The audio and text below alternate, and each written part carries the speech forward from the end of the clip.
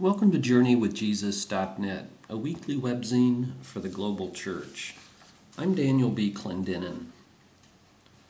Our essay this week is called My Soul Proclaims, Submission and Subversion in Mary's Magnificat. It's a guest essay by Sarah Miles, author of the new book Take This Bread, A Radical Conversion, which, by the way, is reviewed on our website, Journey with Jesus. Sarah Miles is the Director of Ministries at St. Gregory of Nyssa Episcopal Church in San Francisco, where she founded the Food Pantry. Her essay, My Soul Proclaims, is based upon the lectionary readings for Sunday, December 16th, 2007, the third Sunday in Advent.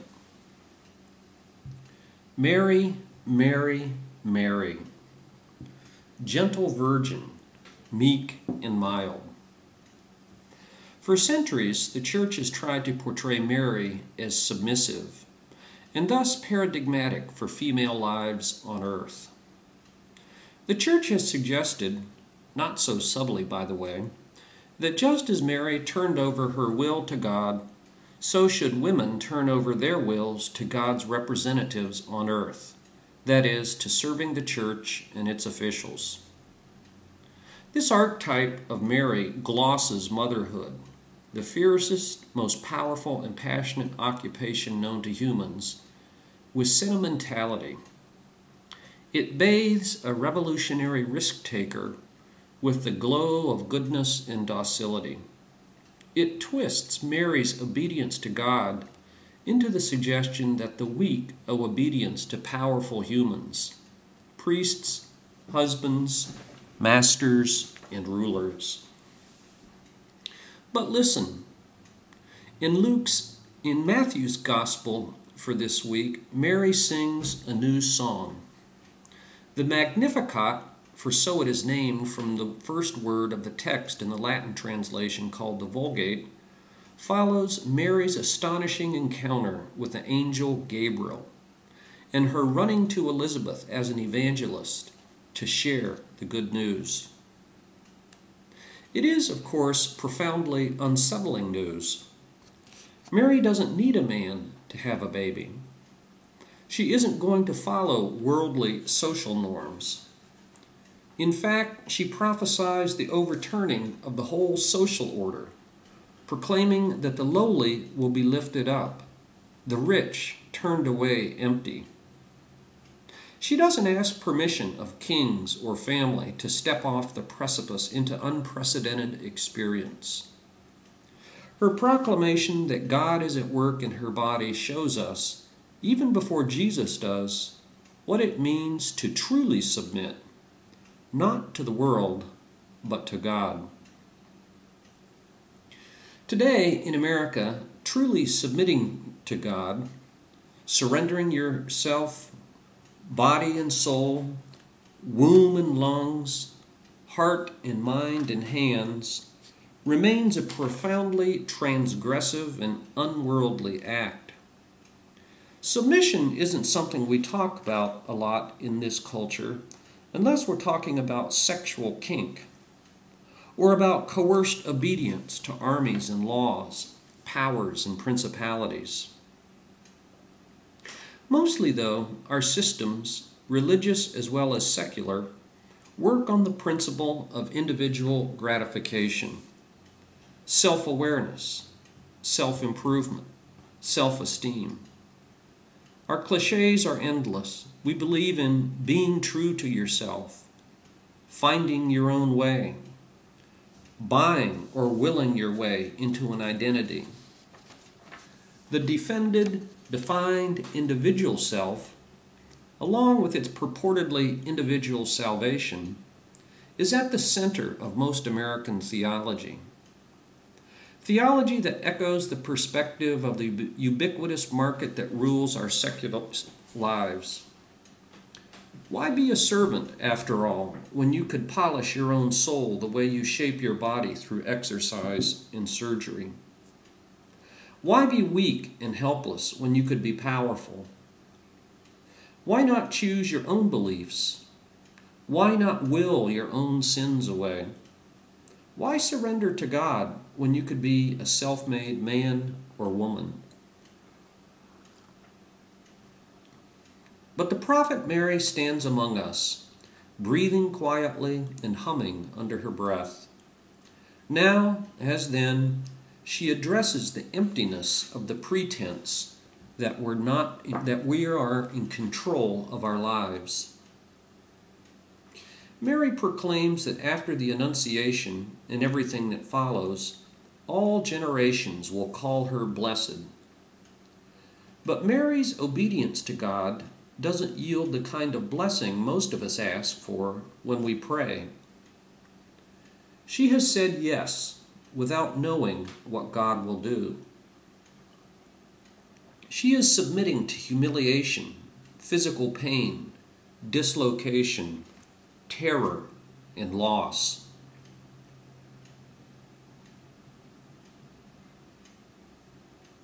She loses herself to become, quite literally, Theotokos, the bearer of God. It is really hard to bear God. It is, in fact, unbearable without God. Any woman who's born a child, any man who's fathered a child, any person who has truly loved another person has been in Mary's position, a God-bearer carrying love through this violent and dangerous world that we're unable to control.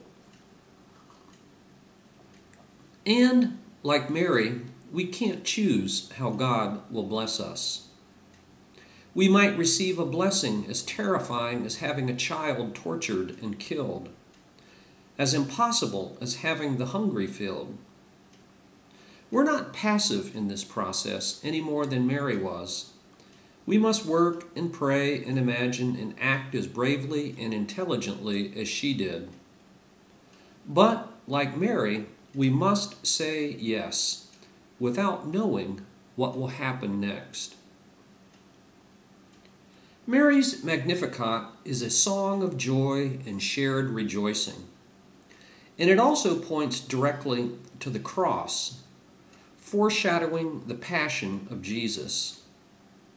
It's the closest we get in Advent to the darkest, most frightening, most transcendent moment in the Gospels, when Jesus surrenders his will, his hope, his very life, and puts everything in God's hands. My soul is in torment, says Jesus. But what should I say? Father, save me from this hour? No, it's for this hour that I came. Father, glorify your name. Jesus' obedience is not a ritual obedience, but a passionate surrender. It's at the heart of his humanity, the heart of his divinity, and he learned it from his mom. So, like the God-bearer, Theotokos, let us pray this week to take the Spirit of God into our own bodies. Let us submit to God's blessings. Let us share the good news of the world turned upside down with our sisters and brothers. And let us dare to follow the way proclaimed by Mary's song. The Magnificat leads to new life, and it leads to the cross, and it leads to new life. Alleluia.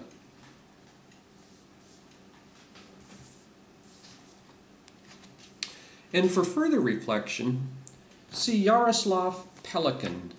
The title of the book, Mary Through the Centuries, Her Place in the History of Culture, Yale University Press, 1996. And for further reflection, perhaps ask yourself, what has been your own experience in your Christian life of Mary, either positive or negative? And secondly, what would it mean for you to submit yourself to God's blessing, not knowing exactly what that blessing would look like? My Soul Proclaims, Submission and Subversion in Mary's Magnificat, a guest essay by Sarah Miles. For books this week, we also have a guest book review. The title of the book is Animal, Vegetable, Miracle, A Year of Food Life by Barbara Kingsolver. New York, HarperCollins, 2007. 384 pages. This is a guest book review by Milton Brasher Cunningham, a writer and chef who's married to a minister in the United Church of Christ. They'll soon move from their home south of Boston to Durham, North Carolina, where Ginger, Milton's wife, will pastor a UCC, and Milton will cook and write. Milton Brasher Cunningham, a review of Animal, Vegetable, Miracle. When I picked up Barbara Kingsolver's new memoir, I expected Walden with a family. She was moving with her husband, a professor of environmental science, and 2 daughters from their home in the Southwest back to his family farm in Virginia. As a part of the move, they decided they would eat only what they could grow or find grown or made within 100 miles of their house. The challenge seemed admirable, but I was a bit skeptical.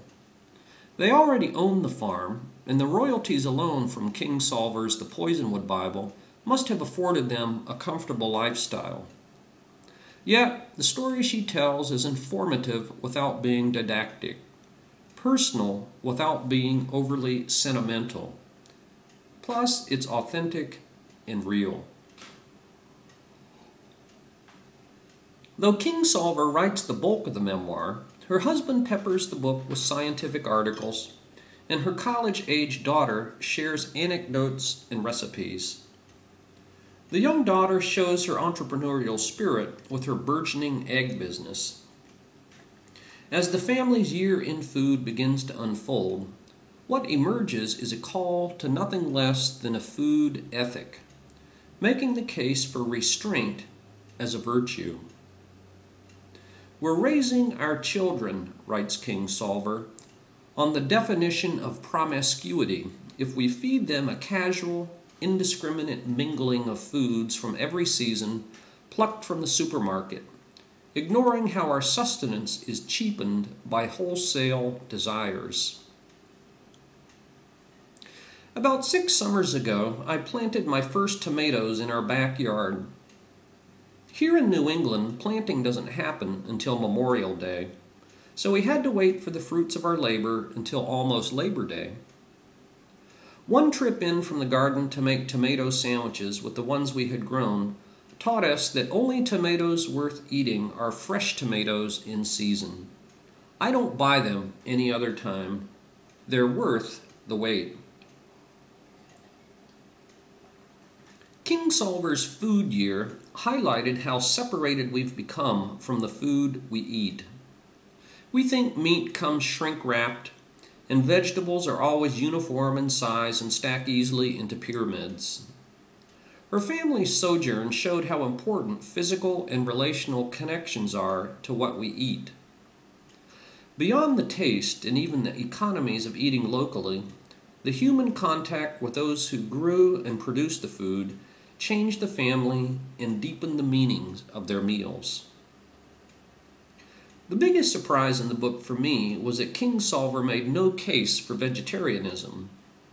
Her discussion about being an ethical carnivore is some of her best writing, and also true to the spirit of farming.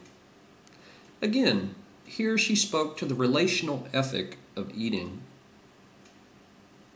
The second surprise came as she began to draw the year to a close. The biggest shock of our year, writes Kingsolver, came when we added up the tab. We'd fed ourselves organically and pretty splendidly, we thought, on about 50 cents per family member per meal. Probably less than I spent in the years when I qualified for food stamps. The life Kingsolver describes is one built around an ethic of restraint. relationship, and resolve.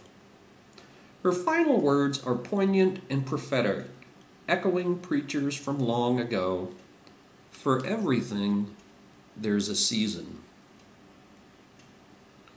Barbara Kingsolver, Animal, Vegetable, Miracle. A guest book review by Milton Brasher Cunningham.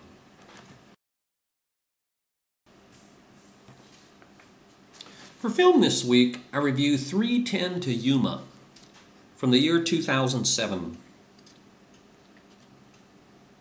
Hollywood's star power shines in this remake of the 1957 film of the same title. The plot epitomizes simplicity, but it twists and turns for 90 minutes, and only in the final minute does it find resolution. Resolution, I might add, of a sort. Dan Evans, played by Christian Bale, is a down-on-his-luck rancher who's not only losing his ranch and the respect of his two boys, but even his own self-respect.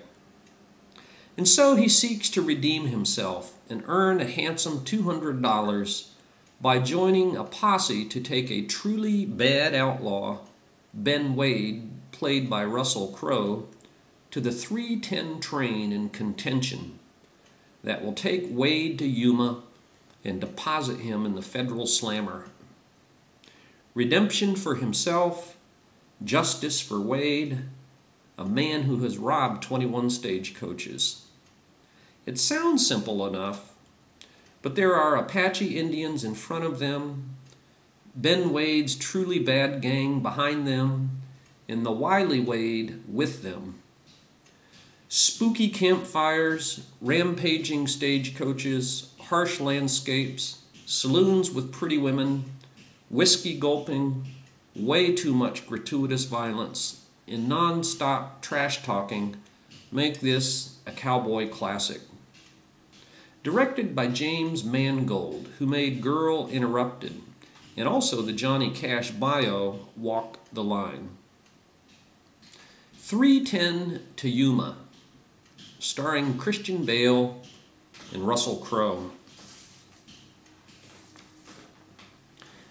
And finally, for this Advent season, for poetry, we've posted a poem by John Donne called Annunciation. John Donne lived from 1572 to 1631. Annunciation. Salvation to all that will is nigh.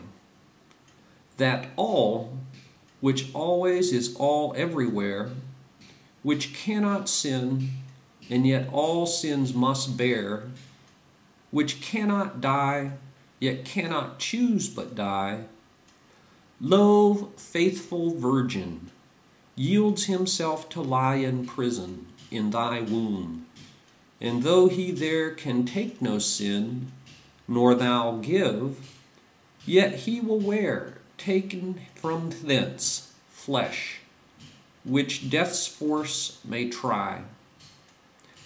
Ere by the spheres time was created, thou wast in his mind, who is thy son and brother, whom thou conceivest, conceived. Yet thou art now thy Maker's Maker, and thy Father's mother. Thou hast light in dark, and shut'st in little room immensity cloistered in thy dear womb. John Donne, Annunciation. Thank you for joining us on the third Sunday in Advent, December 16th, 2007. I'm Daniel B. Clendenin.